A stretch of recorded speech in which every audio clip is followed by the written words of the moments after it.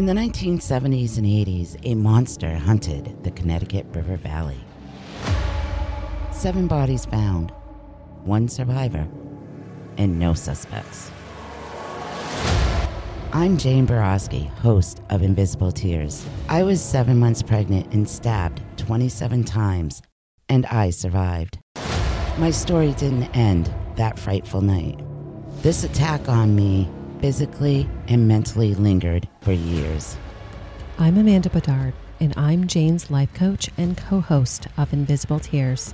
Jane is ready to share her story, and not just about her attack, but her healing process afterwards. As a platform for truth and healing, we are on a mission to help others that suffer from PTSD and help bring awareness to mental health issues. To hear my story and others, you can find Invisible Tears wherever you listen to your favorite podcast.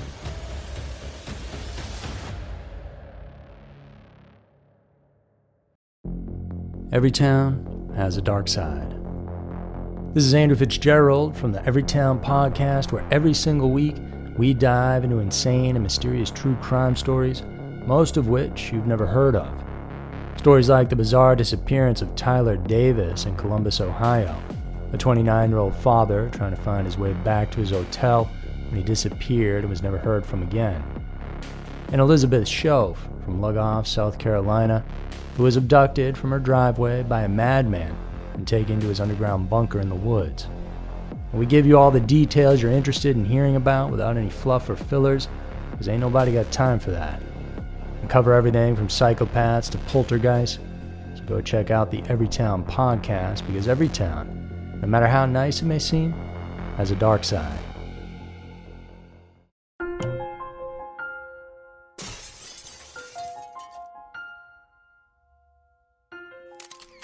Scary Mysteries, Twisted Twos, Jack the Ripper, and the Sallie House. Tales of hauntings, murder, and scary mystery. Each week, Twisted Twos dives into a pair of uniquely terrifying true stories that are worthy of a more in-depth look. This week, we focus on one of the most famous and historic killers ever known, and a haunted house found in Kansas that is sure to give you nightmares. Get ready for Scary Mysteries, Twisted Twos. Number 1. Jack the Ripper.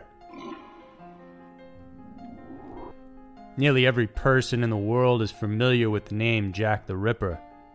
While no one knows who this crazed individual's real name was, the moniker was given to a serial killer who terrorized the streets of London beginning in 1888. London during that time was very different than it is now. Prostitution and brothels were on almost every street, and only deemed illegal if they interfered with the general public. There was so much violence, racism, and crime there that much of the public referred to it as a den of immorality. It was here that Jack the Ripper chose to kill and murder 5 women whose bodies were found between August 31st and November 9th of 1888. Every single one of them was a prostitute and found with their throats slashed and their bodies mutilated in a precise manner, suggesting that the killer not only had a loathing for the female gender, but was familiar with the anatomy of the human body. The women were all discovered within a mile of each other in various alleys or secluded streets close to Whitechapel.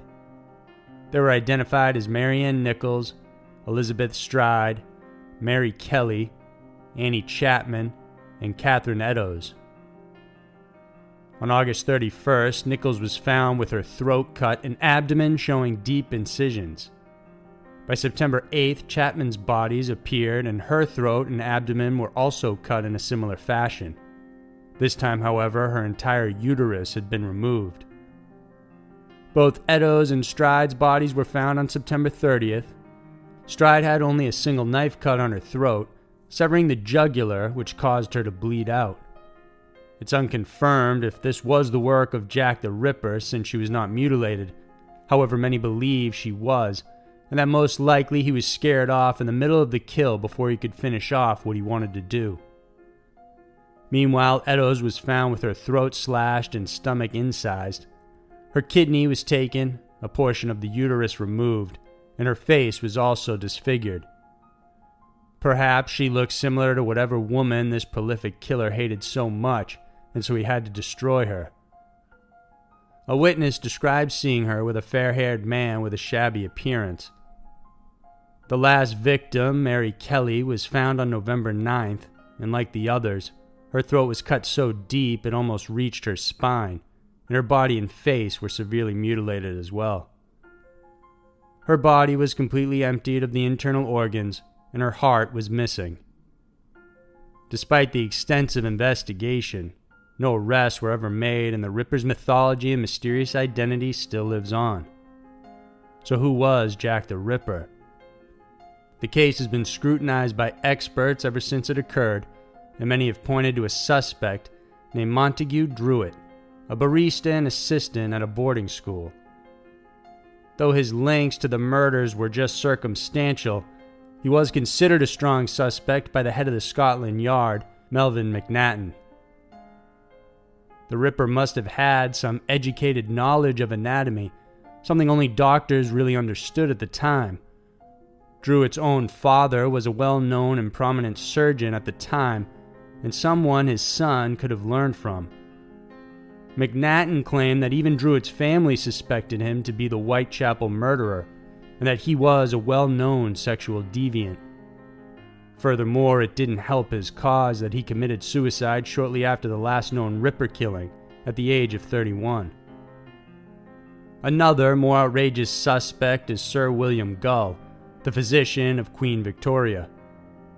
This is more of a conspiracy theory, but people suspect he was sent to kill those who knew of the affair between Queen Victoria's son Albert and Annie Crook, whom he impregnated.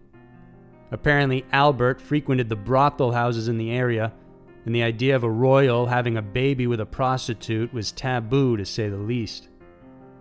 Other people named were hairdresser Aaron Kosminski, who was noted as having a severe hatred for women and homicidal tendencies. His mitochondrial DNA was also found on Catherine Eddowes' shawl. On the other hand, crime writer and novelist Patricia Cornwell pointed to Walter Sickert as the real Jack the Ripper. Sickert often painted prostitutes, and his artwork was similar to the real crime scenes with details believed only the true killer would have known. His mitochondrial DNA also matched DNA obtained from some of the Ripper letters sent to the police. Most likely, whoever brutally killed those women will never be identified, and so the mystery of Jack the Ripper is a case that may remain unsolved forever. Number 2. The Sallie House. Built in Atchison, Kansas in 1867, the Sallie House was once owned by a man named Michael Finney. He moved in with his wife, 2 sons and daughter, and up until 1947, the property and the land were owned by the family and its descendants. After that, for the next few decades, it was rented out to various people who never seemed to stay long, and there's no solid records as to who they were. Then, up until the 90s, a lady named Ethel Anderson lived there, before Tony and Deborah Pickman moved in to call it their own. And this is when the trouble began. As soon as the Pickmans moved in, they began experiencing unusual occurrences. Especially Tony, who started hearing unexplained voices, and shortly after that would claim to have been attacked and scratched by an unseen entity. The Pickmans went public with their unusual experience, and the 90s television show's sightings attempted to record the various phenomenons happening. They described the home as having a heavy presence, and in one instance, the camera crew even captured the formation of a scratch coming across Tony's stomach. Other paranormal investigators and researchers have also tried to find answers as to what is inhabiting the home over the years. Everything from orbs being captured on camera, apparitions being seen, and voices heard have all been claimed experiences. But who is haunting the home, and more importantly, why? The Pickmans say there were 2 prominent ghosts. The first was a little girl named Sallie. As the story goes, one of the owners, Dr. Charles Finney, received a knock at the door in the middle of the night from a desperate mother and her sick daughter. When he examined her, it turns out she had an infected growth on her abdomen, and the doctor insisted on operating. Dr. Finney had a clinic that he ran from the home, and so he brought her downstairs to save her life. Unfortunately, instead, she ended up dying there on the surgeon's table. Some believe the little girl died thinking she was being tortured, hence she's vengeful towards the males in the home. But she's also not the only one there.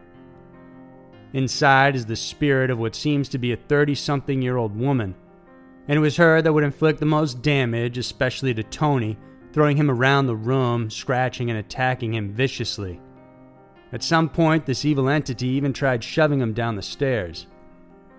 Once this happened, the couple changed their minds and then believed that the ghost of Sallie was actually there trying to warn them about the evil ghost. Eventually, when Tony began having reoccurring thoughts about hurting his own wife, that's when they decided to move out. They lasted a total of 22 months, and today, you yourself can take a stroll through this home in a quiet little neighborhood in Kansas, if you dare. So there were two of the most murderous and haunted stories around. The world can be a crazy place, and Twisted Twos is always sure to show you why. If you enjoyed this video, then please remember to support us on Patreon and subscribe to our channel.